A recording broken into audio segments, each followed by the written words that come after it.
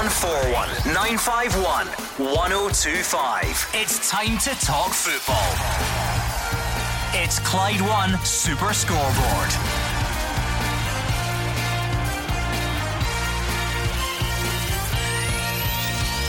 Good evening and welcome to Clyde One Super Scoreboard. Celtic's proposed test event for fans this weekend has been denied by the Scottish Government. There is a game in the East End tonight, though. Ferencvaros visit in Champions League qualifying, and David Turnbull misses Motherwell training as speculation about his future grows. I'm Gordon Duncan. Joining me tonight, Jim Duffy and Mark Guidi.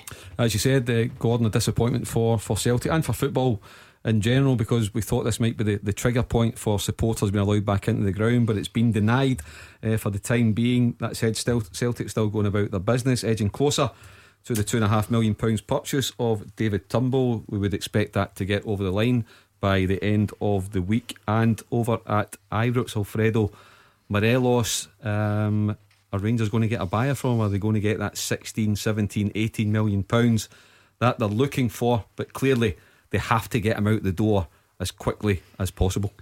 Yeah, I mean, I think that in football side, we're looking forward to that Champions League match tonight, Celtic against Ferencvaros. It is a big jump in class from the Reykjavik game. I think Neil Lennon's already said that, and he wants always top players available. But be interesting to see what the squad is. I think Alisson's there tonight. She'll let us know as soon as possible. So we're really looking forward to that. And it's a massive match this early into the new campaign.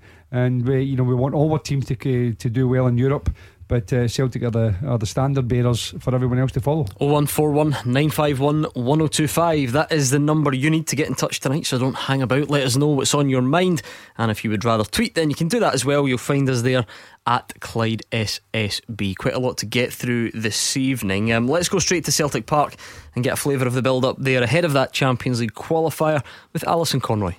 Yeah, good evening, Gordon. The Ferencvaros team have just arrived here at Celtic Park for this Champions League second qualifying round match. Remember, it is still that one-off tie. Neil Lennon knows that it will be a step up for Celtic tonight after that 6-0 win over KR Reykjavik last week. He says physically, athletically, tactically, it's a big step up. Looking at their Europa League results last season, they never lost a game away from home, so they know how to travel in this. That said, Ferencvaros haven't actually qualified for the Champions League for about 25 years. Celtic obviously last progressed in 2018. Bit of rumours on Twitter about Odsonne Edouard. Will he be fit tonight? He does have a slight thigh knock. Neil Lennon was asked about it yesterday and says he expected him to be fit for tonight's game. Everyone in the stadium, team-wise, is remaining pretty tight-lipped about it at the moment, but as soon as I find out, I will let you know. One to watch with interest. 0141 951 1025. Any pre-match thoughts ahead of that one, whether it be predictions, hopes, fears, team lineup suggestions, you name it, we'll take it on the phones or on Twitter. It's kind of weird, isn't it? And we'll look at this game in a bit more detail as the evening progresses, Mark and Jim, but this is new. Everything in the world is new at the moment, but having these crucial qualifiers, actually once we've had a couple of games under our belt domestically, albeit they're one-off ties as well, which make things slightly different. Yeah, I've got a feeling it's going to be a nervy 90 minutes. Gordon, you get to this stage of the Champions League, it's a step up in quality. That said, I do believe that Celtic are better players, or certainly got a much bigger budget. They're at home. Okay, there's no Celtic supporters in the ground, but it all points towards Celtic winning the game. But I think it's going to be one of those Champions League qualifiers where it's a nervy one, Jim, particularly if Edouard's not playing. That would be a huge blow to Celtic. But nonetheless, listening to Neil Lennon's appraisal of Ferencvaros, I spoke to Stilian Petrov on the phone. He was speaking in glowing terms about Ferencvaros as well. That said, I still expect Celtic to get it, but I don't think it's going to be easy, Jim. Yeah, I mean, I don't know enough about Ferencvaros now. I mean, obviously historically, they're always one of the kind of bigger sides, but as Europe has changed dramatically, they've slipped out to being one of the top teams. But from Celtic's point of view, they really have to have one of their top performances. It's really, really important to get through. Of course, it would be massive if Edouard is not available. And it'd be interesting to see, what lineup that Neil Lennon goes with tonight. Does he stay within charm? Does he move things back around again? He's done it 2 or 3 times over the last couple of weeks, just tweaked a couple of players. So yeah, formation, I think tonight, and team selection will be pivotal if Celtic want to get through. 0141 951 1025. Give us all your pre-match thoughts ahead of the big Champions League qualifier. You can tweet them as well at Clyde SSB. We do have quite a while before that one kicks off, so let's start with the other big story doing the rounds with regards how Scottish football gets fans back inside stadia. Now, of course, this was proposed to be at Celtic Park for a game against Motherwell, but I'm sure fans of all clubs will have a take on this and what it means and the overall impact on Scottish football. So give us a call. We'll kick off with this. Celtic's bid to use the match against Motherwell as a test event at the weekend has been rejected by the Scottish Government. Now, that's despite a rugby test event taking place on Friday night. The proposal was, I think between 700 to 1,000 supporters in for the game against the Steelmen, but after talks between the club and the government, the plan has been rebuffed. Now, a statement from the Scottish Government, and I should say we tried to get sort of government spokespeople, Jason Leach and various others to sort of come on and try and alleviate some of the queries or answer some of the queries people have. It wasn't possible tonight, so that's fine. We will hopefully get those answers at some point in the future. But a statement from the government says a lot of work's gone on behind the scenes. We recognise there is disappointment that the proposal for a pilot on the 30th of August has not been approved, but we're looking for suitable alternative dates for football pilots. We need to allow sufficient time for any test events to be informed by learning from other test events, in particular the rugby match at Murrayfield on the 28th of August. What do we make of that today? I think it's definitely a blow. I mean, I think Celtic were quietly confident that we get the thumbs up. I think some other clubs for the fixtures on Saturday were maybe preparing just in case they were given the thumbs up to get 250, 300 supporters in around the country on Saturday. So that's not going to happen either. It probably does stick in the throat a bit that rugby are allowed to get spectators in. But what's Murrayfield, 70,000, 67, 68,000? They're getting 700 in. So are they allowing rugby ahead of football? It looks that way, but I suppose the kind of rugby ones, like the only one in town, Gordon. Whereas if you're singling out one football fixture, then you're going to get gripes. So look, it's disappointing, but I can sort of see where they're coming from. But there's more and more pressure on to get supporters in, and maybe after the international break, the games resume September the 12th. That we might be allowed some supporters in by then. That's Mark's take on it, but what do you think on the phones? 01419511025. Give us a call right now. Jim, what's your feeling? Yeah, I mean, I'm not too disappointed in it. I think that where you get a few hundred or 1,000 or anything like that, it's not really significant enough for me to get too annoyed about. Listen, I think that we have to wait and see. The schools have just started back. I think that was always a priority. We've seen a couple of wee, incidents, flare-ups, clusters, etc. in the country. So I think that has to maybe another 2 or 3 weeks, see how all that all goes, see if it settles back down again. And then if that happens, I think in a couple of weeks' time, I think they might start to look at it, in what capacity and what levels, as Mark says, and which clubs is another thing. But I think it's a government debate for me, and not really quite a football one. The thing about it is, though, Mark, and this is why us, like everyone, really keen to find out answers from a government level, or even from Celtic, who are not saying anything publicly on it at the moment. September the 14th is the proposed date for allowing limited number of fans back into stadia. Now we've got an international break, so we don't have league fixtures next weekend. So when is football getting its test event before September the 14th? We do have around the fixtures on the 12th. Yeah. So is it do or die on that day? Would it have been nice to have more than one test event leading up to September the 14th? To be honest, what they could have done, and maybe, well, it probably is too late, but maybe not. What's to stop a few hundred fans into Hampden for the game against Israel next week? I think UEFA have kiboshed that. UEFA have kiboshed that, right? Well, it needs to be then. We need to look towards September the 12th, and hopefully something can happen by then. But I do think, and remember, supporters are the lifeblood of the game. If supporters don't get back in soon, a lot of our clubs are going to die. That's a fact. So I think that between the Scottish Government and the hierarchy of Scottish football, there should be some kind of explanation. Now, the explanation isn't going to be what we want to hear, because you want to say it's positive and supporters are getting back in. But I think the supporters that might have been building their hopes up all around the country this weekend, their hopes have been dashed. And I think the least they deserve is some kind of explanation and some kind of timetable, not something that's set in stone, but some kind of guideline that they can at least give them a bit of hope for the weeks ahead. Yeah, I mean, Jim, that's the thing, because it's so early and the Scottish Government haven't spoken about it publicly. I'll repeat what I said. We tried to get someone to come on. Celtic haven't gone public with anything yet either. We don't know, so you hold your hands up, and there might be a perfectly legitimate explanation for it. But let's be honest again, whether this is legitimate or not, the bit that's sticking in football fans' throats is the fact that rugby can get it on Friday night. What's the difference? Yeah, exactly. I mean, but listen, we could say that about a number of things over the last few months. See one business open up, another business doesn't, and people can't quite comprehend that, and the government will say, well, look, they can't do everything, you know. And again, I get that, and I think that September the 14th date, I think, was, you know, assuming that everything was going smoothly, there was no hiccups along the way. So there has been one or two little hiccups, as I said. So for me, if we have to wait another few weeks, then it's better to do that and make sure that it's not stop-start. And I think if we do that in a couple of weeks' time and we manage to get a few people in, then hopefully the next time they do it, a few more, and then by the end of the year, you know, we're not back to normal. We know that's not going to be the case, but a significant number in then. Alright, let's speak to Kevin, who is an Aberdeen fan from Dalry, but clearly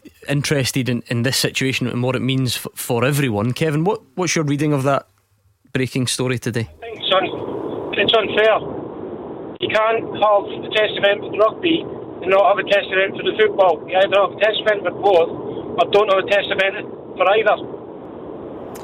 Yeah, well, I mean, the again, and this is all we've got to go on at the moment, I keep repeating myself, the statement, the acknowledgement, if you like, Kevin, from the Scottish Government in a statement today says, we need to allow sufficient time for any test events to be informed by learning from other events, in particular the rugby match at Murrayfield on 28th of August. So, you know, reading into that's as if the Murrayfield is the test and then football has to learn from that. From what you're saying, do you find that a bit strange? Would it not be better to test football in a football environment? Yeah, it's just they go at this exact same scenario for the driving tests. They're getting to do them in England, but you're not getting to do them in Scotland until now. But it's then you've got a total different atmosphere to the rugby to the football, and the people that are going to the football won't be going to rugby. So it doesn't matter about the numbers. I appreciate the wanting to get the feedback from the test events, but you can't penalise every sport for the sake of one sport. It's like they only allowed 200 people to go and knock hill this weekend for the touring cars. Yeah, it's outdoors and can take about 30,000. Yeah, Mark, like I say, reading, Kevin makes sort of sums up how a lot of people are feeling about this, because the government have answered it in part in the statement to say, well, you know, we need to learn from other test events, and in particular the one at Murrayfield. I'm not sure that will satisfy all football fans who say, okay, but why is that the test event? If we've got a full league, we've got a full Premiership that's just getting up and running with teams all, you know, the length and breadth of the country, why not have if it's one test event that you want to kick it off with, why not make it a football test event? Yeah, and we're guessing, Gordon, but we're not being funny, and I don't think that's, in my opinion, for football supporters up and down the country, that statement that you've read out doesn't cut it with me. There should be more. There should be more information. So whether our footballing authorities at the SFA and the SPFL are in dialogue with the government now to get some more answers or to see it, and I'm not suggesting there's anything untoward going on. I don't mean that at all. But what I'm saying is, give the supporters information. That's what they want. They've been built up thinking there's a glimmer of hope this weekend. It's been taken away from them. They deserve an explanation, something more detailed than that. And I would prefer the explanation to come from our own governing bodies rather than the government.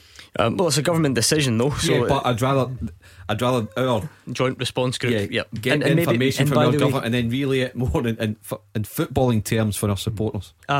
Jim, again, perception's a wonderful and confusing thing, because it might not be legitimate, and I would fully expect, in fact I hope, that the Scottish Government would be able to convince people that it's nothing to do with this at all. But perception is important. And take a look at social media today. There is a perception amongst football fans that they don't get a fair crack of the whip. Yeah, well, I've never thought that football is a fair crack of the whip about just about anything. You know, if, as I said before, if one footballer steps out of line, or absolutely the whole, you know, football, you know, people, everyone connected with football gets slaughtered for it. You know, the role models or this or that. When it, you know, rugby is different. Not just rugby. You know, many other sports. And I think this is the thing we've got to look at. It's not that we don't just have two sports in this country. There's lots and lots of different sports who would all be crying out for test events for their sport. So obviously we've seen it recently in the snooker where it was cancelled, and then it, you know, for the final, wasn't it? I think it was something like that. You know, and that was indoor. So I think having outdoor sports, you would think it'd be less risk. But the bottom line is, I think, you know, somewhere along the line we have to have a test event. So I again, as I said, I don't have a big issue whether it's rugby or football. And I totally get Kevin's point. There is a different kind of, if you want to call it, mentality with the supporters. But for me, have a look at it. Let's assess it. Let's see how it goes, and hopefully there is no issues. You know, you know, everyone's healthy and positive, and it all goes really well. And then we can look forward to it. I still think that, you know, we have to really tiptoe through this situation just at this moment in time. We can't get in there with a tacky boots on, because if we do, you know, all it'll take is, you know, something to happen. Maybe it doesn't, you know, it doesn't quite work, and then all of a sudden, bang, we shut it down again. That could be for months. What do you think, You Kevin? mentioned the snooker. The Crucible Indoor Arena, 900 capacity, and they allowed 300 in to an indoor arena. Yeah. Kevin, what do you think? Yeah, I agree. I mean, I take the point about all the different sports. I mean, they've got the numbers saying about 700 for rugby, and it's the size of what Murrayfield is. But I know I'm kind of going off it, but if you look at the size of Knockhill, it's about 3 times the size of Murrayfield, and they're only allowing 200 people in. Yeah, I mean, I think that is 200 more than football's getting allowed in. Yeah, there are two ways of looking at that, aren't there? That's the whole point. We're getting none, absolutely none yet, and I'm sure some 200 would be a start. Absolutely. I suppose we really are comparing apples and oranges now, though, which is difficult. Hopefully we'll find out a bit more in the coming days. But thanks to Kevin and Dalry for kicking us off. Let's get the take of Michael in Denny. Hi, Michael. Hi, Gordon. Hi, Jim. Hi, Mark. Great show, guys. Thank you, Michael. Hi. So my point is that I was on my way back from a local restaurant with my wife just then, and I'd said to her, you know, it's more dangerous actually sitting in a restaurant than it is these proposed test events. Getting 1,000 people into a 60,000 stadium isn't such a danger when you've got restaurants opening, cinemas opening, they're talking about opening soft play and swimming pools. So, I mean, to actually knock 1,000 people back for a 60,000 stadium, that's a disappointing fact. And I think a true test event would be when you've actually coming into a stadium. I mean, that's a proper test event. I can't see how classing 1,000 people going into a 60,000 stadium, you know, being that dangerous in comparison to sitting in a restaurant that's, you know, they say 1 metre rules and things like that. But you're brushing by, well, not intentionally brushing by people, but you know, I think it's far more dangerous going to a restaurant than it would be having 1,000 people in a 60,000 stadium. Well, this is the thing, you completely understand that from Michael, because you know what, we're all going through that at the moment. There's certain things you can do and certain things you can't, and that's, you know, that's certainly above my pay grade anyway. But as things stand, we don't know if it's been deemed unsafe. We just know that it's been rejected. You know, is that on health grounds? Is it on safety grounds? Is there another reason for it? That's what we want. That's what we want to know. If the science, that's that phrase, isn't it? If the science tells us we cannot have a football test event at the weekend, which would be surprising because we can have a rugby test event, then fine.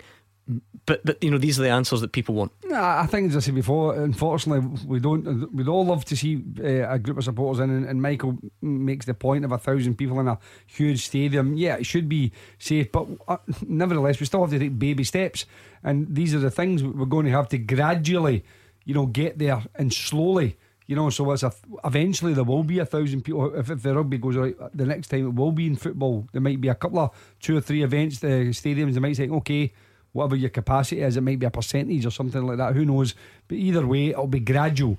And then if that works for a little while, they'll add a little bit and add a little bit, and I think that's the way it will happen, whether we like it or not. And it will take a significant amount of time, a few months at least, maybe several months. And even by the end of this season, I'd still be amazed if we had anything, close to even a third capacity in stadiums. Yeah, I agree with you, Jim. I don't think we'll reach, like for example, Rangers, Celtic, Scotland. I don't think we'll reach treble figures, as in more than 10,000 allowed in this and for the rest of 2020. Maybe something better, but in terms of 50, 60,000 full house, I don't see that happening this season at all. There could be some slight, whether this is boring detail to people or not, I don't really know, Mark. But again, in terms of things we need to find out, is it because of the way things were done? We have our joint response group, the Scottish FA, the SPFL's joint response group, but as far as I'm led to believe, Celtic made this application on their own. Celtic sort of wanted to create the test event, and the Scottish Government have rejected that. So again, is that part of the issue? I'm asking. Just wait to the full-time teaser. I'm asking you questions you can't answer. I don't know. I'm just thinking out loud. I don't know. I hate saying I don't know, because one of the first rules you're told, radio, never answer a question by saying you don't know, because you're there to give information. You're there to try and give some guidance. But I generally, for this one, it is all guesswork. And with the two callers on, I don't know what more we can add, because until there's more information, particularly from our own footballing authorities, we're kind of going round in circles. All we can say is we share the disappointment as media people. Jim's a football manager. We share the disappointment because it was a glimmer of hope for this weekend and it's been taken away. Michael, the proposed date for some sort of fan groups back inside stadia is September the 14th. We've only got one round of Premiership fixtures after this weekend, and before that date, would you expect to see some test events on that weekend? Yeah, well, I would hope so. And just like everyone's saying, I just think, particularly because these are outdoor arenas, and you've got pubs, you've got people going to pubs now, and I mean it's just a far riskier, and even the science would tell you it's far riskier having people in pubs, restaurants, all the rest of it, than getting 1,000 people spread out in such a large arena. I mean, I just think because it's obvious that they're going to do the very small attendances and then kind of build it up. And I think that's the disappointing thing about this week, is the fact that because we are going to start with a very small attendance going into the stadiums, this is going to be delayed. And I agree with the panel. I mean, I'd be surprised if we get anywhere near a full attendance in a stadium. I mean, even up until February, March next year. Alright, that was Michael and Denny. Thank you very much. It's 01419511025. We'll have more of your calls after the travel, and we're fast approaching team news from Celtic Park as well. You are the voice of Scottish football. Call 01419511025. Clyde One Super Scoreboard. Mark Guidi and Jim Duffy here with me, Gordon Duncan, on tonight's Clyde One Super Scoreboard. Breaking team news from Celtic Park, and it's big. Alison Conroy. Yeah, it is indeed. We did wonder, and Odsonne Edouard does not make it for Celtic tonight. He is out completely, not even on the bench for this one. It'll be Ryan Christie who'll start up front for Celtic for this Champions League second qualifying round tie tonight. It's 3 changes from the team that played Dundee United at the weekend. So it will be Vasilis Barkas in goal, a back four of Mohamed Elhamed, Chris Julian, Chris Ayer and Greg Taylor. Then it'll be Scott Brown and Callum McGregor sitting with the 3 of James Forrest, Olivier Ncham and Mohamed Ilianusi. Ryan Christie, as I said, as the lone striker. On the bench for Celtic tonight, Bain, Beaton, Ayeti, Klamala, Soro, Frimpong and Harper. So the big news at Celtic Park is no Odsonne Edouard for Celtic tonight. Massive game in Champions League qualifying, and the main man is out. Celtic fans, what do you make of that? It looks like Ryan Christie will lead the attack. Ayeti on the bench, not surprising because he's not up to match speed, but Klamala, who is fit and there and is a striker, also on the bench. What do you make of that as well? How does this affect your pre-match confidence? Maybe it doesn't, by the way. Maybe you think that Celtic will have more than enough without Edouard. That's fine as well. Let us know what you think. 01419511025. How big a blow, Jim? It's an absolutely massive blow. You're not underestimate how big it is. I mean, he's the top player. I mean, there's no doubt about it. We know about Scott Brown's influence in McGregor. We understand these set of players, but in terms of goal scoring, just how pivotal he is. Link up play, movement, space he creates for other players, and also the doubt he puts in the opposition. They would have done their homework and they would have been really worried about Edouard. And I think when you if you're Ferencváros and you look and you realise at the last minute he's not playing, that has got to give the opposition confidence. There's no doubt about that. It's a massive blow for Celtic, and one that will not only dent the confidence of the supporters for the Celtic team when they go out there knowing that their talisman is not in the pitch. And with the greatest respect, if it is Ryan Christie that operates as a number 9 tonight, he's a top player, but he's not a top centre forward because that's not his natural position. And one thing it just hammers home again, and I'm sure it'll be suckling in Neil Lennon's mind for today when he realised that Edouard is out, is the frustration and anger that he will feel about Lee Griffiths' current situation in terms of that's when it really comes back to bite you, Gordon, when you don't keep yourself in proper shape. And it also as well, it throws into doubt what kind of quality is Klimala. Now he's not just arrived, you can understand with a Yeti he's just arrived, but Klimala's been there for 8 months now. That's why you buy players in January for this preparation time. I know it's been interrupted by COVID, but okay, now it could well be to give Klimala the benefit of the doubt that having watched Ferencváros and got their information on them, that maybe they feel Christie's a better bet. But I think if you're Klimala, you should be taking a right good look at yourself when a guy who is not a natural number 9 is getting ahead of you into the team. And once again, it could throw questions over that kind of signing policy of operating round about that. And I know that's Celtic's bracket, but it just goes to show that it doesn't always work out. Yeah, a few different questions, a few different points to delve into, and we will do that. But let's hear from you. What do you make of that breaking team news from Celtic Park? No odds on Edouard. What does that do for your pre-match thoughts? What about the fact that Ryan Christie has taken his place in attack? Is that the right call? Would you have done something different? You tell us right now. 01419511025. Here's Neil Lennon. Probably second, behind obviously the priorities winning the league. So it's really important to us, and I think it's something that the players really want to try and negotiate as well. But Ferencváros had some very good results in the Europa League. Pretty comfortable win against Djurgården. So I expect this to be a really tough game for us. It's early to get a team of this quality, and even Djurgården would have been decent quality as well. So we're excited by it though. We're looking forward to the game, and we think we've prepared as best we can for it. I've got some new players in the building as well, obviously, but we've got a team and a squad full of international players, and I think the Europa League run hopefully will stand them in good stead, by giving them a taste of what they could have going forward. Ultimately, we want to play in the Champions League. It's the blue ribbon event, and but we know that these ties are very difficult to negotiate. Jim, what do you read into the fact that Ryan Christie plays up there as opposed to perhaps Patrick Klimala? I don't think a Yeti's a surprise, is it? He's not much sharp to start a game yet. No, I think listen, as Mark says, it could be tactical. They may well have looked. They would have obviously got the reports and done their homework on how Ferencváros play, and they may feel that they want someone to link the play up a little bit, come towards the ball a little bit more, draw players out to leave space for Elyounoussi and Forrest and the likes of that. And Christie obviously, is maybe that type of player because he's used to playing in that kind of number 10 role. So we hear all these phrases nowadays and that kind of false number 9, and that's probably, if you want to call it, typifies what he's maybe looking at from Ryan Christie. Whereas Klimala's a boy that in the short time that he's been on the pitch, looks as if he wants to play on the shoulder and get in behind. And perhaps say before, looked at that and thought there's not going to be that type of space, so we look for someone to try and draw players towards the ball.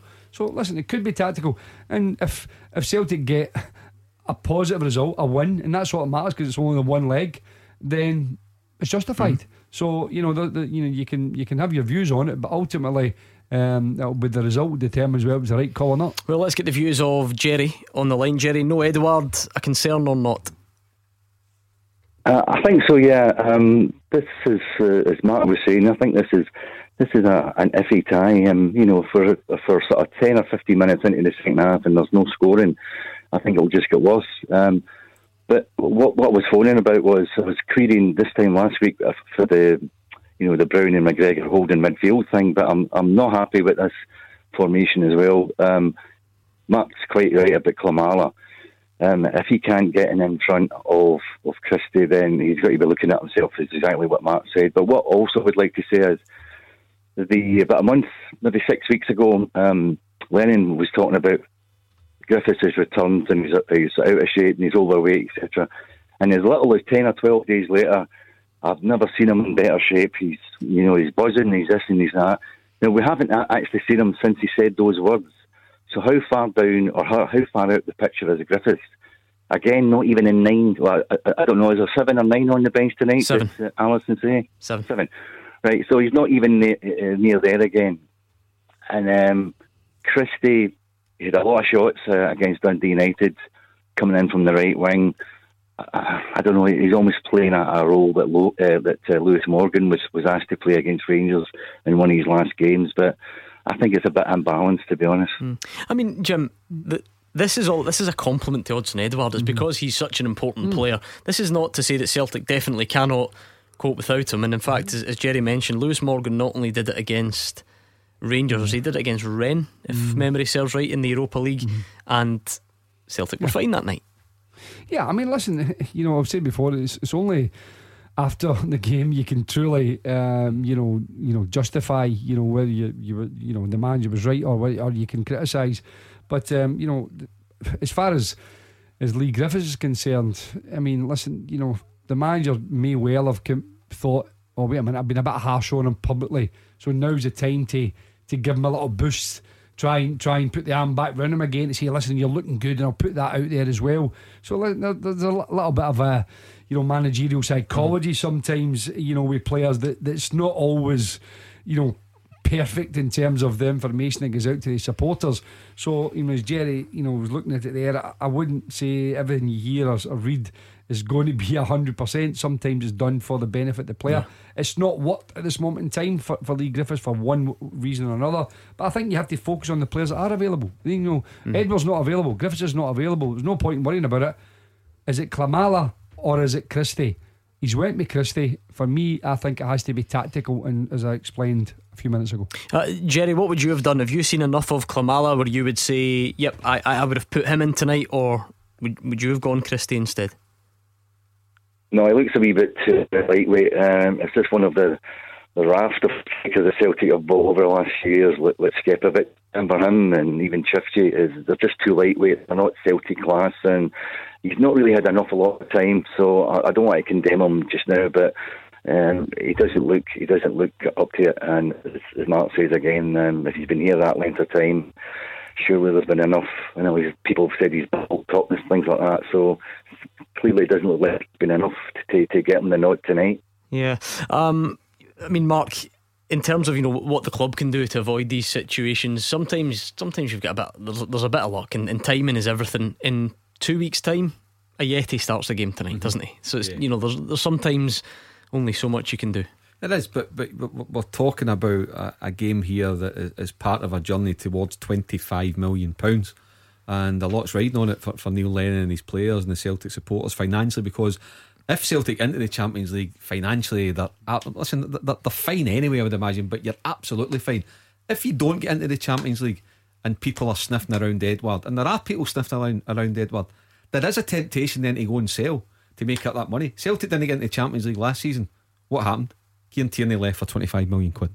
So there's that goes into the whole mix. Now I just say that when Neil Lennon found out today or maybe last night that Edouard wasn't going to make it, I would bet that Leigh Griffiths and that frustration again come back in. I think he's got a calf injury just now or something like that. But that said, for him not to come back in proper condition, not to be looking after himself properly, and it must have been serious for the manager to lacerate him, the way that he did in public, and I think that's just a real sore one for Celtic tonight. Thank you. Sorry, Matt, just on Klimala though, I mean, was it £3 million he was brought for? Yeah. Right, I mean, in Scottish football, that is a lot of money. I mean, I know for Celtic's point of view, it's if you want to call it, it's not huge. I mean, it is a lot of money, but it's still one of their top, fees paid. So you would think that if you're paying that type of money, And there's the two, if you want to call it, the two strikers that were in front of you are not available.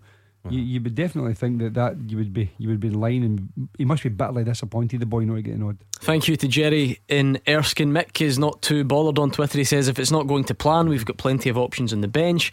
Andrew says it'll be a canter regardless. And Ryan's just trying to remind himself what Lewis Morgan did leading the line against Rennes. So still plenty of optimism out there. Thomas in Kilsyth says he's bemused though, and we'll speak to him next.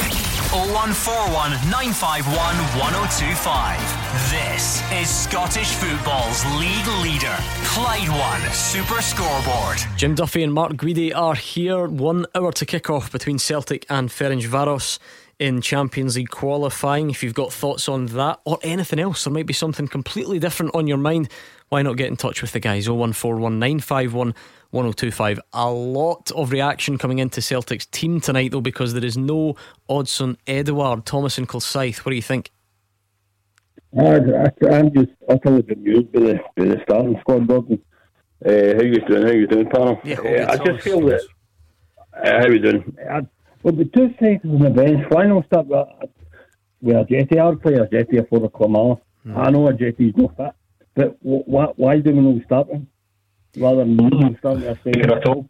You've answered the question yourself, Thomas. He's not fit yet. He's not ready to go in, and it might well be he's needed for the last 20 minutes. He can come off and turn it. He will be confident when he gets onto the pitch after his winning goal on Saturday night. But I think it's a right decision, given the lack of game time, the lack of training, even just the lack of understanding at the moment with his teammates. It's a right call not to start them, but I wouldn't be surprised if he's still got a big part to play. Is it the right call to not start Klimala? I don't know if I got a definitive from you on that one. I know you think it says a lot about where he is, but yeah, I think if I'm Klimala, I'm going to be really, really disappointed. And if he's a guy who's kind of honest with himself, then he'll take a right good look in the mirror and think, I'm clearly well off the pace at this club. I need to get myself moving for whatever reason. He has to up his game, because if you're supposedly billed as a number 2 striker at the moment and you can't get in when the number 1 striker goes out, then it should be raising alarm bells.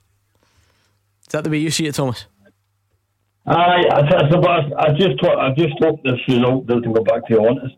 I just hope we get the right result tonight, because if we don't get the right result tonight, I don't know what'll happen. I just thought we should have pulling their striker up front rather than no striker at all. Yeah, I mean, Celtic are still massive favourites for the game, Jim, and they've got a lot of options all over the pitch.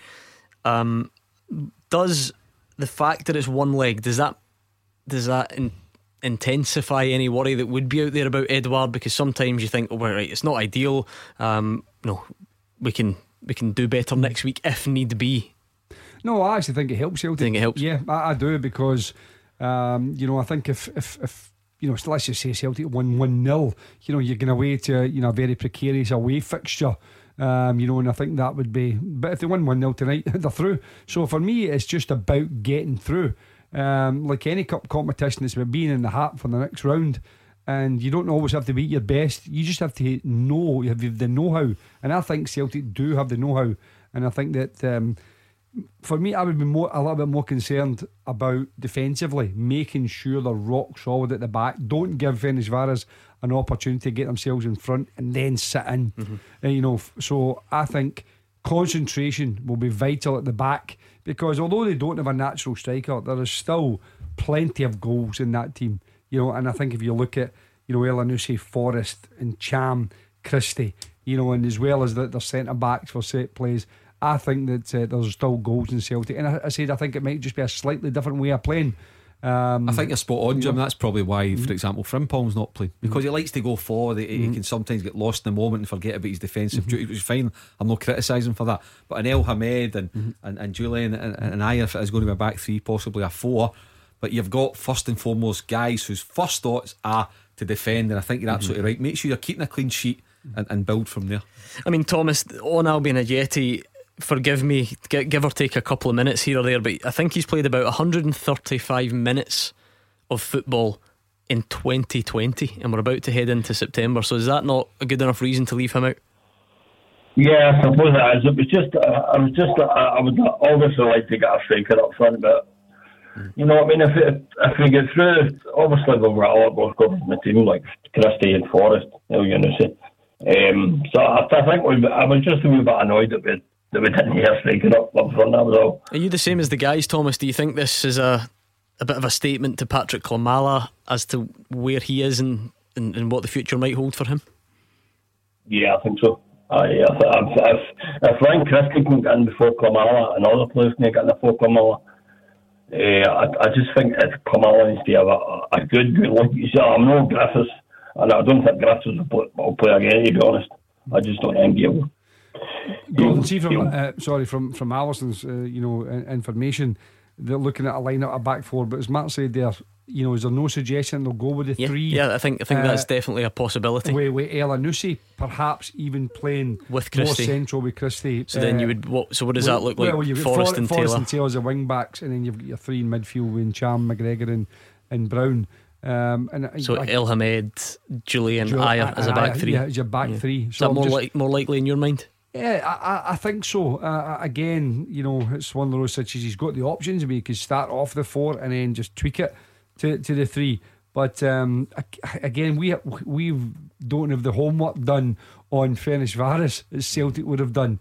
It depends on how they set up. If they're a side that, if you want to call it, sit with a low block really deep, you might think I need wing backs and I can afford to go with that three at the back there. If they're a team that play high up the pitch, you tend to think, well, they'll play with wingers because they can make those diagonal runs off the flank in behind full back. So it just depends on how Ferencváros what kind of system they play. I'm just taking a note, Gordon. 26th of August, 6:52 p.m. Jim Duffy mentions low block. He's getting up with the modern terminology. I love it. Well, I've actually used a false number 9 as well. So you have. But not because I would use it, it's because that's what other people use these days. So I'm having to get down with the kids. He'll be coming in here doing a PowerPoint presentation next week. Don't scoff, it's 2020. Get with the times. Paul says on Twitter, Paul Wilkie, 3 strikers on the bench. He starts a midfielder up front. We're at home and we should be playing a natural striker. I don't think it signifies lack of ambition or anything, Jim, in an attacking sense. It's just clearly Neil Lennon feels that those guys have got the skill set because, they're both, if it's one of them, if it's just Christie or if it's Christie and Elyounoussi, both quick, both pretty comfortable at sort of laying the ball off and tidying up in possession. They're not Odsonne Edouard, obviously, no. But well, as Mark pointed out earlier on, you're playing a guy who's not a natural striker, so you've got natural. I think when you don't have strikers, I think that's the thing. I mean, obviously in the past, Mikey Johnson plays a centre forward, as you mentioned, Lewis Morgan. Obviously, if you look at many other clubs, choose to play without a striker at times. But Celtic have went down with this formation, and we've said it again. The proof will be in the result. If they get the positive result, that's all that matters. And sometimes you ask players who are good players, and don't get me wrong, listen, I've got no doubt that Ryan Christie can play that, but he's a clever, intelligent footballer. So, being asked to do something, they'll have worked on it a couple of days. I've got no doubt he will do a good job. But listen, state the obvious, he's not Odsonne Edouard. We specialise in jumping to conclusions in this part of the world. So I won't jump to one, but I'll float the idea. Do you take enough from tonight's omission of Patrick Klimala to suggest that that says a really big statement about his future, as in Celtic? Because Neil Lennon mentioned last week, did he not, about still trying to get another striker, which surprised a few people because you're adding them up, you're doing the arithmetic, and you're saying Edouard, Ajeti, Klimala, Griffiths, one more. Well, at the moment, if you're Neil Lennon, you don't want to be taking the chances. In this season of all seasons, we know for obvious reasons. So if you're looking at Klimala, he's now had 6 weeks to assess him since that. But he clearly, for one reason or another, he's got doubts about Klimala and the contribution that he can make over the course of the next 10 months. For Lee Griffiths, there's doubts about what he can contribute over the next 10 months.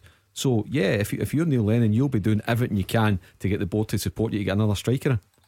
Beat the Pundit with the Scottish Sun. For the best football news and opinion online, thescottishsun.co.uk/football. Alright, Beat the Pundit time. Your chance to win a signed ball. But before you do that, you have to phone 0141 951 1025. Then you get put through, hopefully. Then you get to answer more questions right than Jim or Mark, and the sign ball is yours. It's that simple. The lines do close at 7 though, so be quick. 01419511025. Beat the Pundits next. Tackle the headlines. 01419511025. Clyde One Super Scoreboard. Mark Guidi and Jim Duffy here with me, Gordon Duncan, on tonight's Clyde One Super Scoreboard. We're building up to kick off at Celtic Park, where Celtic will have to get past Ferencvaros without Odsonne Edouard. No place for him in the squad this evening. Fans of all clubs are really getting involved in this debate about the test event. We have, I say we, Scottish football, Celtic and Motherwell. They've had the test event proposed for this weekend knocked back by the Scottish Government in terms of getting fans in. What do you make of that? And anything else? Because you know what, it's midweek, sometimes it's a bit of a quiet day on the news front for your team, but there might be something that's on your mind that you want to discuss with the guys. So give us a shout, 01419511025, and we'll do that after we do this. Beat the Pundit with the Scottish Sun. For the best football news and opinion online, thescottishsun.co.uk/football. Beat the Pundit time though. Let's meet tonight's contestant. His name is Nick and he's from Airdrie. How's it going, Nick? Not too bad, mate. How you getting on? Not too bad at all. Feeling confident? Don't know, just I was on about a year ago and I get beat, so hopefully I can put that right tonight. I've noticed this, Mark Guidi. I think it takes people about a year to get over it. I think we've had a couple of people on. To be honest, I've not got over listening to Gordon Dale last night. How funny was it? To God. Oh, I texted Roger and he said, what is going on? Honestly, some of his answers were just unbelievable. Do you know the thing is, right, and it pains me to say it, sometimes he's not that daft, and actually he wins on Beat the Pundit more often than not, and he's decent at the teaser, but he'll just have these moments, and once it starts going wrong, it goes really wrong. What was it? He had Gattuso at Rangers in 2006. Oh no, you're that. No, he was winning the World Cup. He had there was various ones there. Hopefully it's a bit more straightforward tonight. Nick, I'm going to toss the coin. Heads, you're up against Mark. Tails, you're up against Jim. And it's tails, Jim Duffy against Nick from Airdrie. Happy with that, Nick? Aye. All the best, Nick. No, he didn't have a choice anyway. So let's see what Jim can come up with. I'm going to give him something else to listen to though first, just so that he doesn't know what you're saying. I've got the questions in front of me. 30 seconds on the clock, Nick, and your time starts now. In what year did Scotland last qualify for a European Championship? Pass. Who scored more Rangers goals, Torre-Andre Flo or Billy Dodds? Billy Dodds. In what year did Lionel Messi make his Argentina debut? Pass. Which Scottish side play their home games at Station Park? Pass. Claudio Caniggia joined Dundee from which club? Oh, tough. Pass.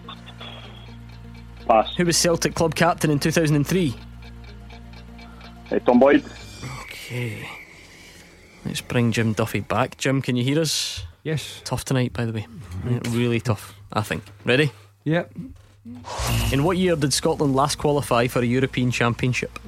96. Who scored more Rangers goals, Torre-Andre Flo or Billy Dodds? I've got to go for my wee pal Doddsy. In what year did Lionel Messi make his Argentina debut? 2010. Which Scottish side play their home games at Station Park? Forfar. Claudio Caniggia joined Dundee from which club? Oh, pass. I should know that really, wouldn't I? Who was the Celtic club captain in 2003? Jackie McNamara. Which side won the Europa League on Friday? Seville. Okay. Nick, talk to me. Where did it go wrong? Everywhere. Everywhere, all the passes. More passes than Xavi.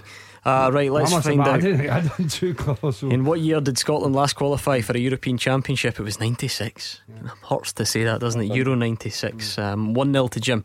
Nick passed, which really set the tone for the evening, Nick, didn't it? Yep. Who scored more Rangers goals, Torre-Andre Flo or Billy Dodds? This is mischievous from producer Dan. You both went Billy Dodds, who scored one fewer than Torre-Andre Flo. Billy Dodds 34, Torre-Andre Flo 35. So it's still 1-0 to Jim. In what year did Lionel Messi make his Argentina debut? It was 2005. None of you got it. Still 1-0 to Jim. Which Scottish side play their home games at Station Park? Forfar 2-0 to Jim. Were you the Dundee manager that signed Claudio? No, I didn't think so, but I thought that would have been right up there. Right, it was Atalanta. I think that's tough, producer Dan.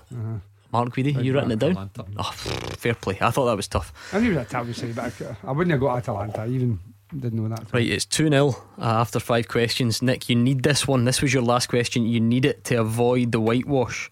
Who was Celtic club captain in 2003? You went Tom Boyd. It sounds good, but it was Paul Lambert, I'm afraid, which means it's a 0, Nick, no matter what happens. Jim Duffy went on an easy one as well. You would have got this, I'm sure. Seville won the Europa League 3 to Jim. Nick and Airdrie, it is a big fat 0. Hard lines. Trying a year's time again, Nick. That's it. The L's on Tuesday and Thursdays, Nick. We'll speak to you this time next year. Do you know what? It's a lot harder though. And see when the pressure's on, I'm cutting Nick some slack. And the good thing is, I genuinely don't have a surname for Nick, so I can't completely out him to all these pals in Airdrie. They were hard. Yeah, I think so. I mean, when you're going dates all the way back to 2003, I don't know, but your producer Dan, sometimes you just get. I like those ones. I'm into. I like those ones, Dan. He's a geek though. He's a football geek. That guy through there. Look at him. He's just a normal geek, not really a football geek, just a geek.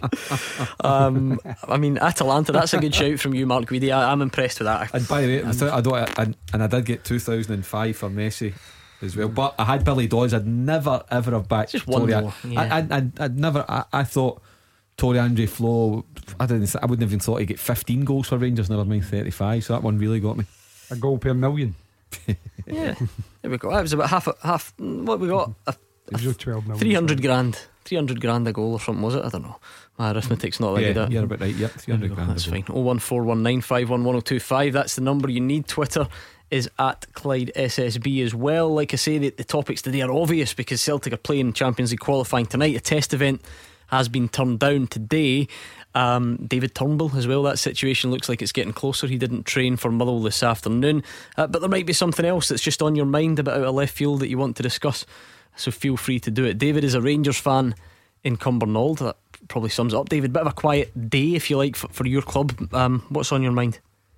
It's just the whole Morelos situation. It's kind of confusing me. I don't think Rangers have really ever been in this kind of situation before. The only thing that kind of comes to mind is the player under Caixinha that was caught on radio saying he was only at Rangers for the money or something like that. I can't remember the exact details of it. Oh no, I think you're thinking Sandaza. That was before Caixinha. Is that the one? Is that the one you mean, David? Yeah, that's probably what it is. Yeah, I've probably got my managers mixed up. The other thing is, I think just before the whole coronavirus thing, I'm sure we gave Morelos a new contract as well.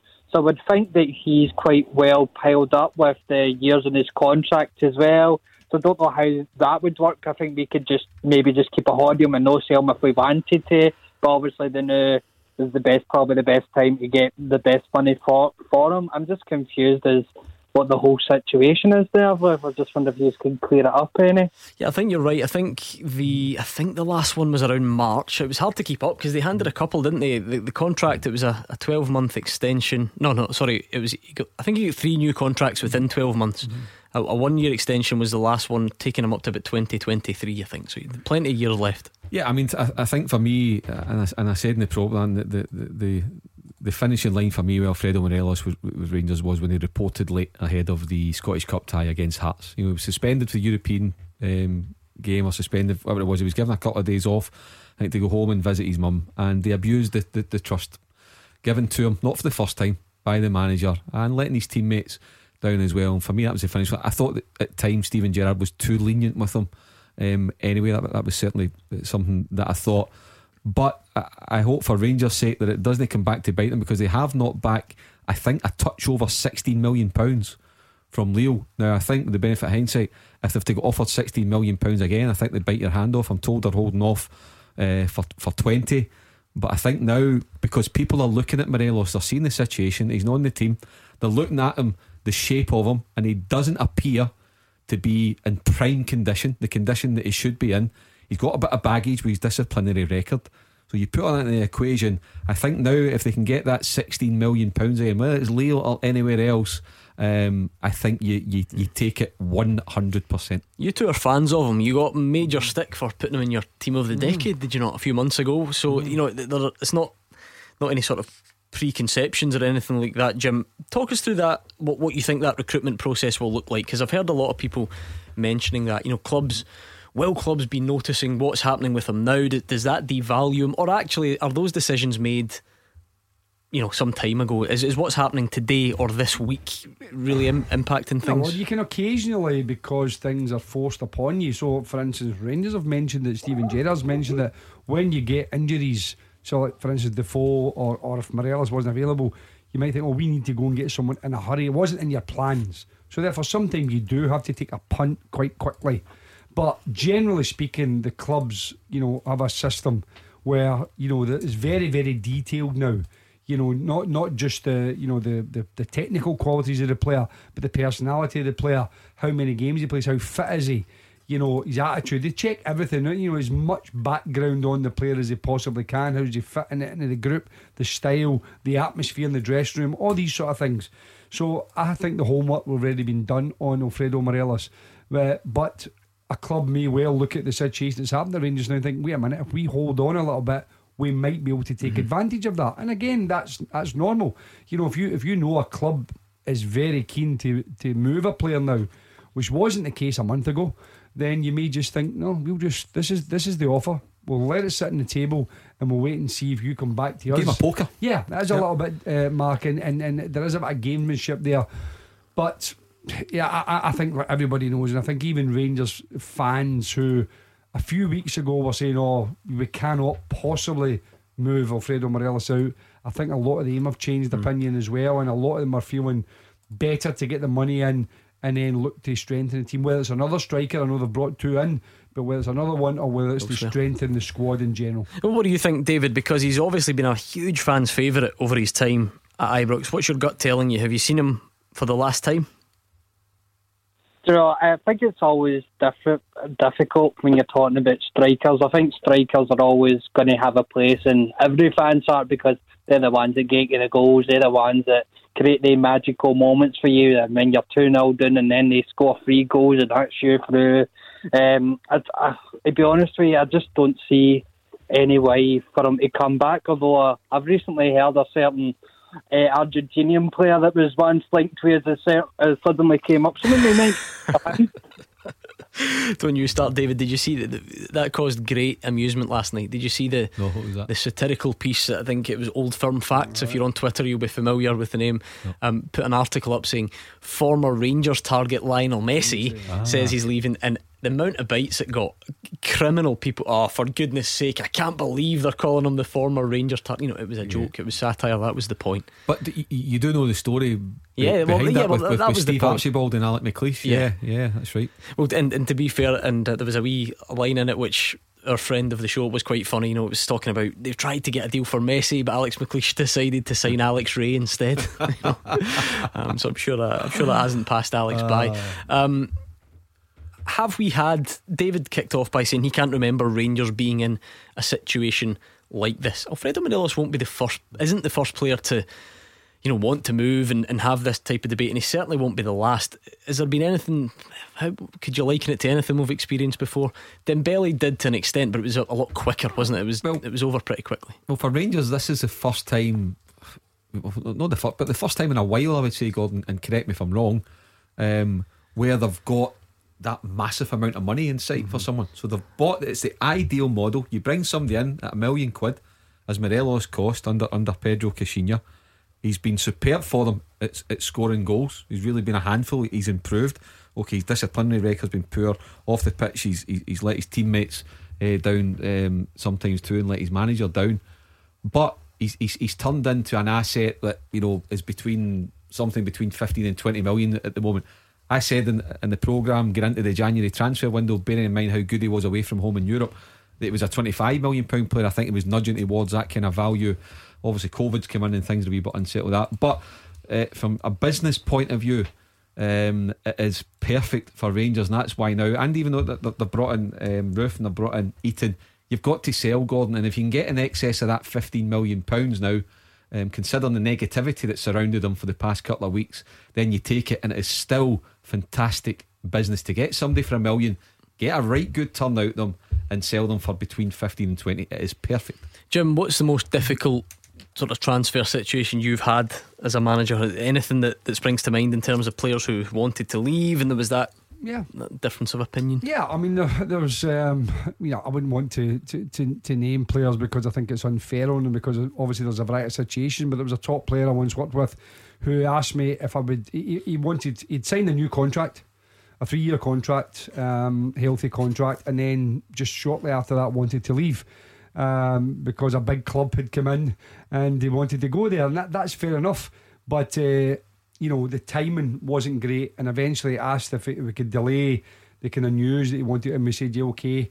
And then kind of, it's one of those things where as a manager you're getting stick because you're selling one of the top players. Fans don't understand it, they don't understand the players came and said look, I want to go.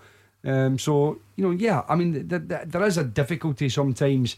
We have players in particular who can instigate it, and listen, when top clubs come in, or if it's a different, I mean, for instance, Alfredo Morelos might just think, listen, my time at Rangers is up. We don't know. There's a few suggestions that he hasn't actually said to Rangers, I want to go anywhere, that he actually might be happy to stay at Rangers. So we really don't know. We're kind of guessing again, Gordon. But for the player himself, if I think that when the manager has made some of the statements he's made, and he seems to be strong-willed a character as Steven Gerrard, to me it seems as if you would suit all parties if a deal can be done.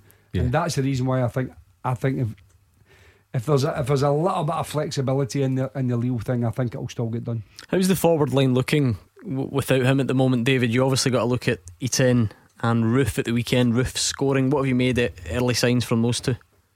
I think Roof is looking the better player so far, but it's really difficult to see right now, right beginnings of the season. Obviously, they're still looking for that mark sharpness, and obviously they'll be training with other players there, but training in against two different things.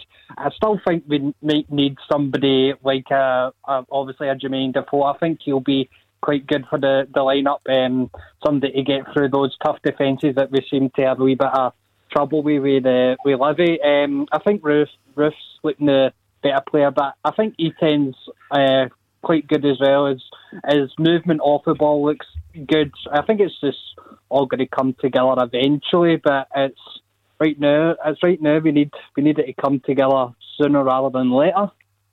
Yeah, because Mark, there's always a bit of conjecture goes on and people try to read into things, but actually, and Steven Gerrard gets a lot of praise for this about his clarity and how forthright he is. Sometimes you didn't need to read anything into what he said at the weekend. I mean, there was no other way of interpreting it. He laid it out as plain as can be. He made it easy for me to leave him out. Yeah, he leathered his player, and rightly so. And when a manager does that, and I'll refer back to the incident 5 months ago. Right, Mark? You said rightly so. Do you think that's right?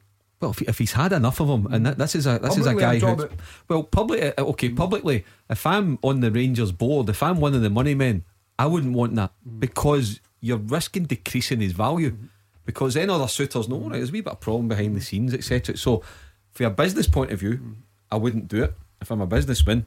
But from a manager's point of view, if I've had enough of him and he's upset in the dressing room, and you're trying to bed in new strikers at the harmony in this season of all seasons, then I can see the manager's point. So there's two sides to it, Jim, as you know. Alright, thank you very much. That was David in Cumbernauld. 0141 951 1025. From one David to another, Turnbull did not train for Motherwell today. They've got a big Europa League qualifier tomorrow, and he didn't train as the speculation mounts that he's ever closer to joining Celtic. We'll get the very latest from Stephen Robinson next. Taking your calls on Scottish football. 0141 951 1025. This is Clyde One Super Scoreboard. Jim Duffy and Mark Guidi here with me, Gordon Duncan, on tonight's Clyde One Super Scoreboard. We've got about 20 minutes to kick off at Celtic Park between Celtic and Ferencvaros. Remember, no Odsonne Edouard tonight. It's going to be Ryan Christie and Mohamed El Yunusi leading the attack, so no natural striker for Celtic. So you can keep your thoughts coming on those. Anything else, we're on the phones and on Twitter at Clyde SSB. I do have a full-time teaser for you. It's been sent in by Graham Brunton. Thank you to Graham for sending it in. A short one as well tonight. We're looking for the last 5 winning captains on Scottish Cup final day who were not born in Scotland. So pretty straightforward, I think. Last 5 winning captains on Scottish Cup final day who were not born in Scotland. The boy at Ross County, he was the centre back, one half midfielder. Oh goodness me! We'll get wasn't he? Oh no, I'm getting mixed up with the. No, Ross County never won the Scottish Cup, Jim. It was the League Cup they won. Jim McIntyre and Dodgy won the League Cup. So talking back to Inverness, was it Ross Draper? Nope. So Josh Meekins? No, it's definitely one of them. Okay. I think I've got one. 2016 Hibs, David Gray. Born in Scotland. Was he? Oh, of course he was. Man United kid. That's right.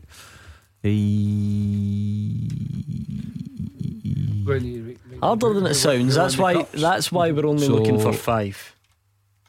Is one then Neil Lennon? Yes, Neil Lennon in 2007. Right. Well done.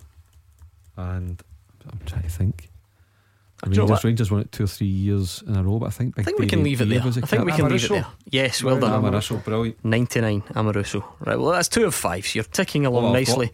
We'll leave it there for now. Last 5 winning captains on Scottish Cup final day who were not born in Scotland. As always, you can play along on Twitter at Clyde SSB. Thanks to Graham for sending it in.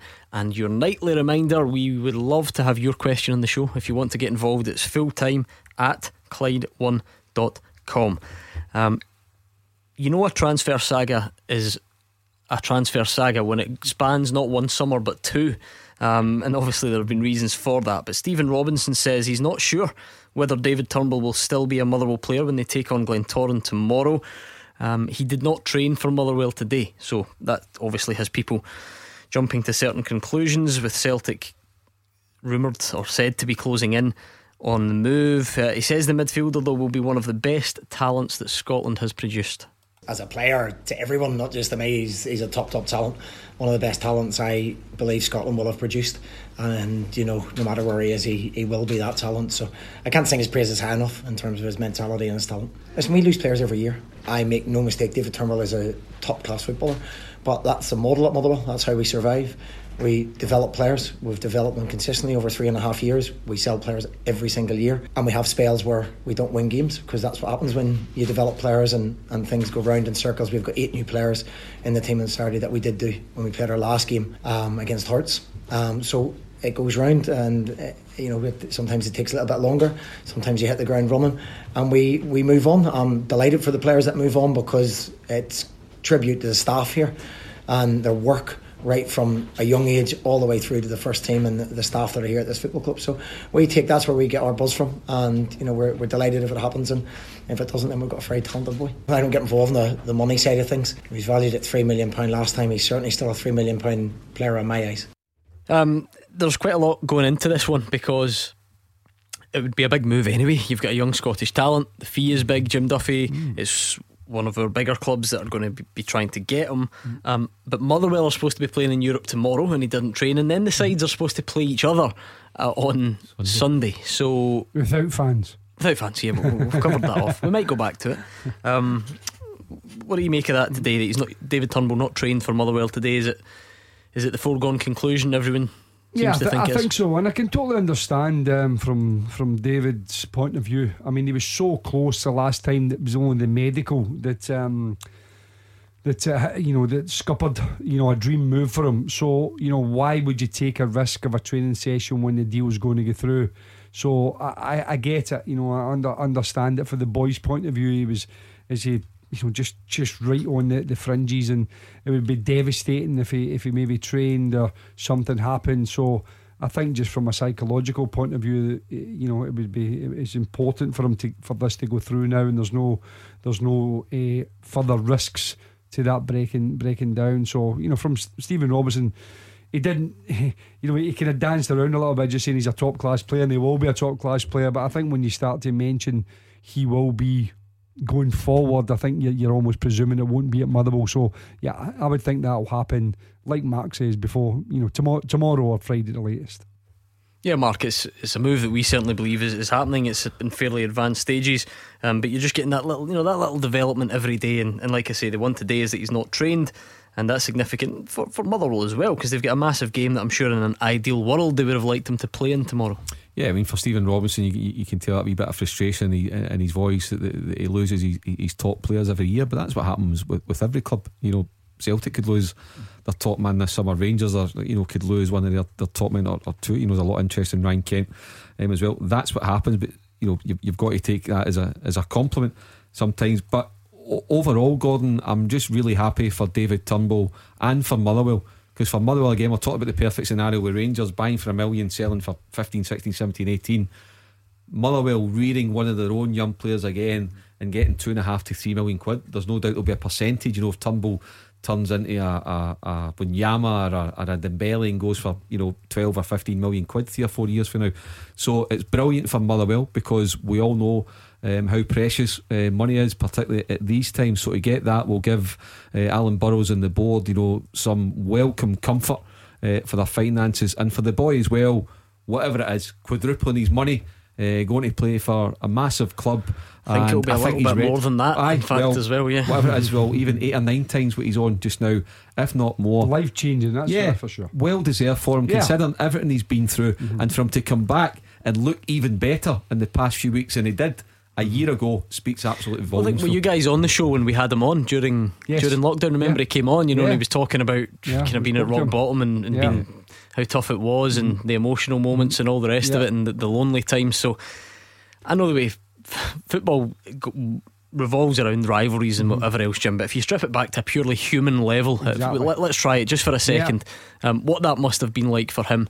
Gordon, it's like you've won the lottery and someone's burnt your ticket. It's so a monumental opportunity to go and play for Celtic at that level and that age, and to have that snatched away from you right at the final seconds of a deal going through. It was heartbreaking. So when you see something like this and we think it's going to go through, you're absolutely delighted. You say completely on a human to him, because the boy has worked so hard, Motherwell have worked hard, and it looks as if eventually, a year later or 18 months, whatever, he's going to fulfil his dream. I've actually not checked my ticket from last night now that you've reminded me. So if you don't see me next week, you know that I've won, and I'm never speaking to you two ever again. David and Wishaw, what's on your mind tonight? Hello guys, thanks for taking my call. Pleasure. Regarding the team for tonight for Celtic, I don't think it's squeaky bum time regarding Austin Edouard not playing. It'll be interesting, it'll be good to watch. I'm looking forward to it. It's a tactical move by Neil Lennon. Obviously you've got 3 strikers on the bench. Griffiths, who's one of my favourite players, he's done something. I mean, apart from being locked down and not doing his training and that, there's something else there, you know what I mean?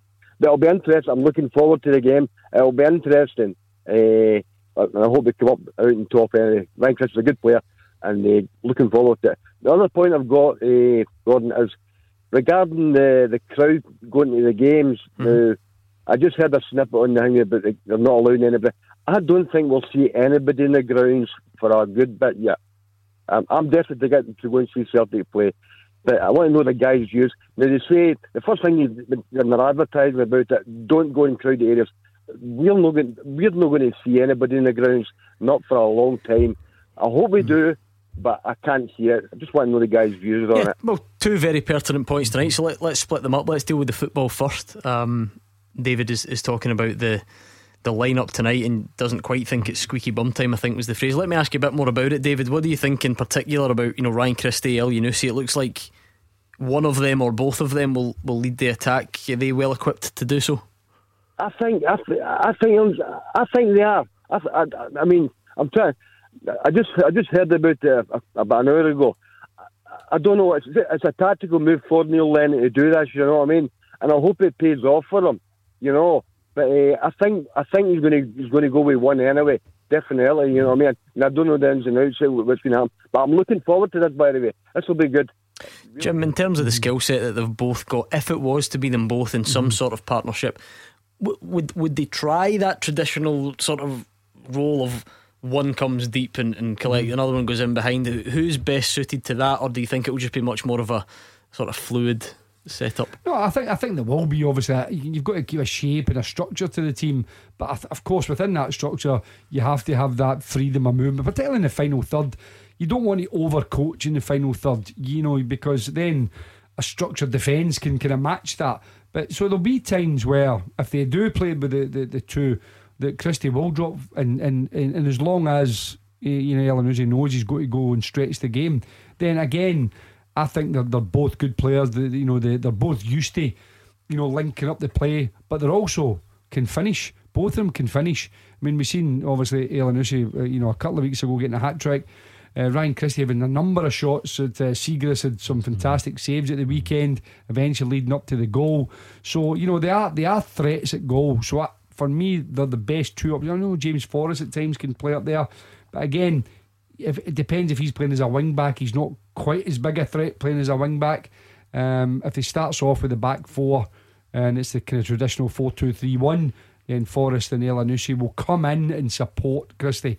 If he plays with the wing backs, you're relying a little bit more on the two central players, which would be probably Elyounoussi and Christie. But no, I'm looking forward to it. Same as David, I think it'll be a little bit of a tactical switch for Celtic, and it'll be interesting to see how it turns out. It's not as rigid, if you want to call it, as how they normally would play. A lot of the discussion earlier on, David, was about Patrick Klimala and why, as a striker who cost a few £1 million and who has been there for a while and has played a couple of games recently, as to why he's not given the nod. What's your own take on it? That's Neil Lennon. That's Neil Lennon for you all over. You know what I mean? Neil Lennon will just come up with something big. You know what I mean? I've not seen the guy in action, only in the telly, whatever. But that's Neil Lennon all over.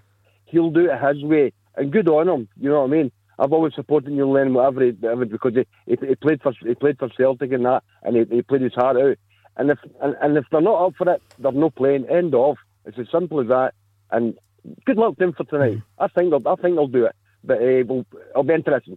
And by the way, Mark, that doesn't have to be. It is obviously a slight on Patrick Klimala, but Neil Lennon has backed him publicly. Said, during lockdown he stayed, he made a great effort with his English. He's obviously bulked up. Anyone can see that. It's been quite a transformation.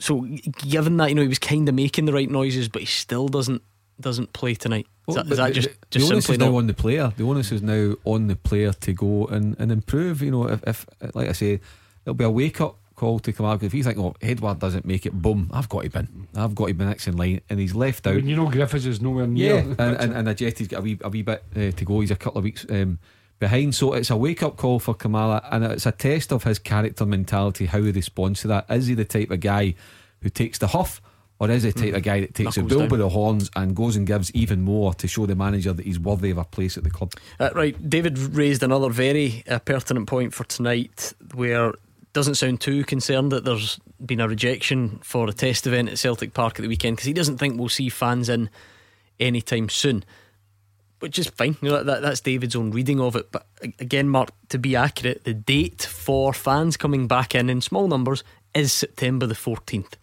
That's not me that set that, obviously. That's the official date. So that's, I think, where a bit of the confusion is coming from. It's easy for David or anyone else to sit back and say, we're not getting fans in this year, but we're supposed to be getting some in on September the 14th. So when is football getting its test event?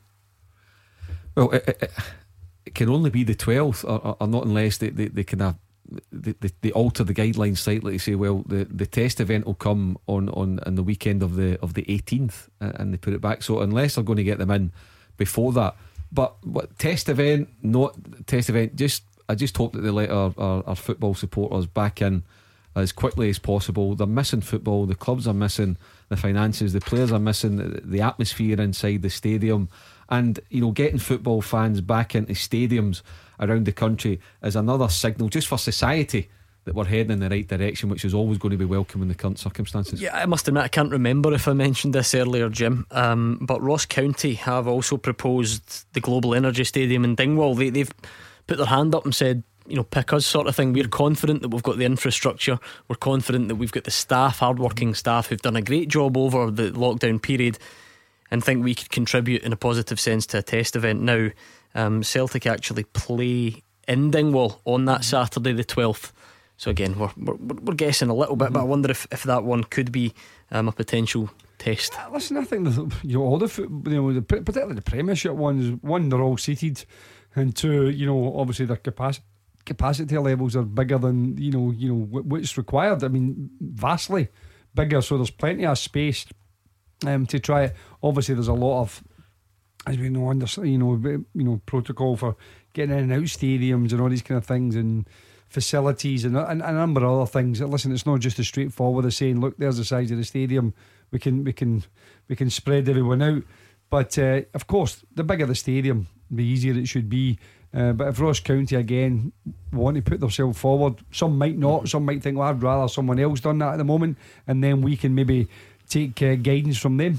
I mean, Mark, I mentioned it earlier on, but for people just joining us, we tried to get various government spokespeople to come on and try and clear up, and they couldn't, or whatever the specific reason was. We don't have them, obviously, so hopefully we get some answers tomorrow, because football and science and politics have all become a little bit intertwined recently. And we've had lots of sort of tweets and stuff coming through tonight and saying, well, why should Celtic get a test event? Because Bolingoli didn't quarantine when he came back from Spain. At this point, none of us are really very sure whether that's got anything to do with it or not.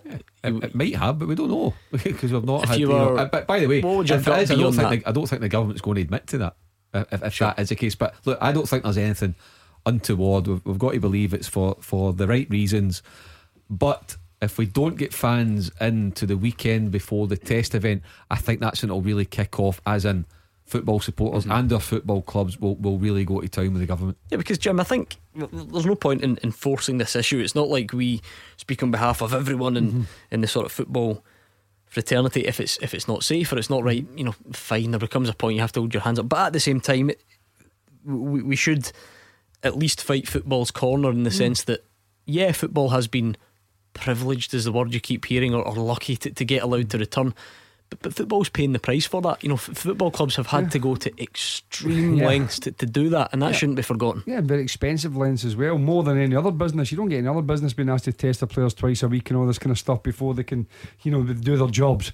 And if you look at the even again listening to Professor Leach when he goes on, he's always saying outdoor events, because people have asked about pubs and restaurants, and initially they would all have to be outdoor, like settings.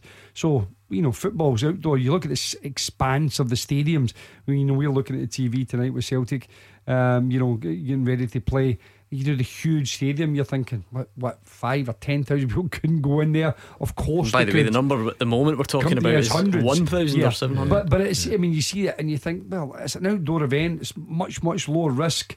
There's, I don't know how many turnstiles, there must be 100 round the stadium. It must be possible to do. Let's go back to Celtic Park quickly before kick-off, and usually you soak in the atmosphere. I don't think they play the Champions League music at this stage, do they, Alison? But either way, it'll be a very different European night for you tonight. Yeah, they don't play the Champions League music, but Celtic are making sure that they're making plenty of noise for the few people that are in the stadium for this one. Obviously, it's the second qualifying round of the Champions League. Celtic hoping to continue their journey in this competition. If it does end in defeat tonight, they will drop into the Europa League. But Celtic and Neil Lennon hoping that will not be the case. And right in full flow, someone's pulled the plug. Don't worry, we'll get kick-off. I'll recap the teams and kick-off coming next. Number 1 for football in Glasgow and the West. 0141 951 1025. Clyde One Super Scoreboard. Game underway at Celtic Park between Celtic and Ferencvaros. No Odsonne Edouard tonight. We'll keep you up to speed on anything that happens in the opening period before we are on our way. Still time to get calls in though. 0141 951 1025. We do have work to do on this teaser now. Graham Brunton has sent it in. It's fulltime at Clyde1.com. That's the address you need if you want involved. Graham says, can you name the last 5 winning captains on Scottish Cup final day who were not born in Scotland? Not born. So was Richard Gough then? He wasn't born in Scotland, was he? Yeah, but Richard Gough was born in South Africa. Yeah, so he wasn't born in Scotland. You're right then. So Goughy 90 Richard Gough, yes, against Hearts. Was it not Sweden he was born? I don't know. Anyway, doesn't matter. He wasn't born in Scotland. Yeah. Anyway, he wasn't born in Scotland. So right. is Richard Gough one then? Richard Gough is That one. was, We thought the Richard Loud Gough Cup was So you've Scottish. got Richard Gough, Lorenzo Amoruso, Neil Lennon, and Arthur Newman 2000 Rangers v Aberdeen. Brilliant, well done. Okay, one to get, so you've got plenty of time. We will leave it there. Jim, can you garner anything from Celtic setup so far in terms of up front particularly. Yeah, well, obviously Ryan Christie's definitely playing as the higher up, as the striker, and they look as if just from what we can see, it looks as if they're playing a back four, but it's difficult. Don't get me wrong. To see exactly if that's the case, but at the moment, Celtic, as you would expect, even without the support there, are dominating the ball, and even in the first 2 or 3 minutes, Celtic has most of possession. Fair to say that Ferencváros aren't would this be a medium block instead of a low block? They're not sitting all the way back, are they? Yeah, you get a midline. You do get a midline, Gordon. So I like a midline as a manager. Jim, no, as a manager, I like a midline. I don't like it too low because I invites it, and I don't like it too high. Like Bayern Munich played right up at the halfway line. You've got to be really quick players and read the game really well then. But I think that they certainly look as if they're trying to push up when Celtic defenders have it. They're not wanting to get Celtic building from the back, and they're trying to squeeze the game a little bit. Yeah, even looking at the position Callum McGregor was in, Jim, he's often able to sort of drop in there and take the ball off the centre backs, but he had someone right up his backside. So is that a technical term? Yeah, sort of. So it's better than a low block. Usually the stats come after the game, but I noticed one of interest, and in this day and age, you talk about players moving so frequently and so on. 400th Celtic appearance for James Forrest tonight. Tonight he's 400th. Wow, it's not a bad innings, is it? Yeah, but sort of, for a guy who's come through the system, what he's contributed in the past decade, absolutely terrific. Well done. And of course, he still to this day divides opinion on this show like nothing else, Jim. It's ridiculous. It divides it. Absolutely ridiculous. I don't get it myself. Just to be saying that he's got the first shot and target, and the keeper parries it away. It didn't look the most comfortable save in the world. It was one of those ones I think he could have just have comfortably caught it, but they decided they just swat it away, which sometimes the continental goalkeepers do. But James Forrest, listen, I don't know, he's got 20 winners medals or something like that, something outrageous. He's got so many winners medals, and the goals he scored for a winger. I don't think you can criticise him. I think the difficulty is sometimes errors. Depending who's giving an opinion. Someone a little bit older likes to see their wingers going at full backs and taking them on and getting crosses in, but it's a different game now, and it's been a different game for the last maybe 10 years or so, and James Forrest has adapted to that. Initially, when he did come at first, he was an out hold the touchline, chalk on the boots type of winger, but he's became a much rounded player now, and a very good finisher, and in high profile games as well. And from one winger to the next, how's that for a smooth transition? Just a piece of football news to bring you from today, which I think a lot of people will be interested in because he's such an important player. Martin Boyle has signed a new Hibs deal until the summer of 2023. Now there was a lot of interest, I'm sure, a lot of speculation as to whether he would stay or not, and that's the good news that Jack Ross and the Hibs fans were after. Yeah, it's great news for Hibernian. He's been a pivotal player for them, a winger that's really brought consistency into his game the past couple of years, called up by Australia. And look, that's one of those ones where it's great for the boy because he'll have enhanced his wages every week, which is great for him.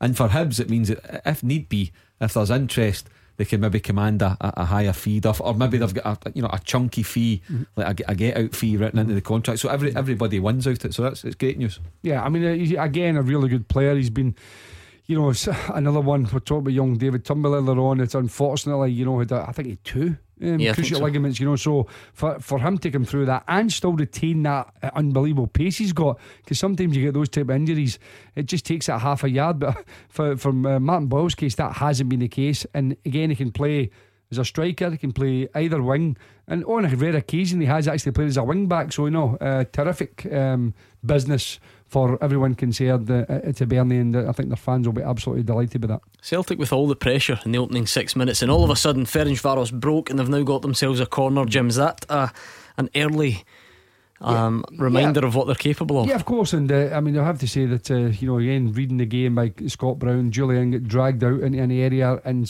Scott Brown fills in for him, and we see that time and time again with Scott Brown.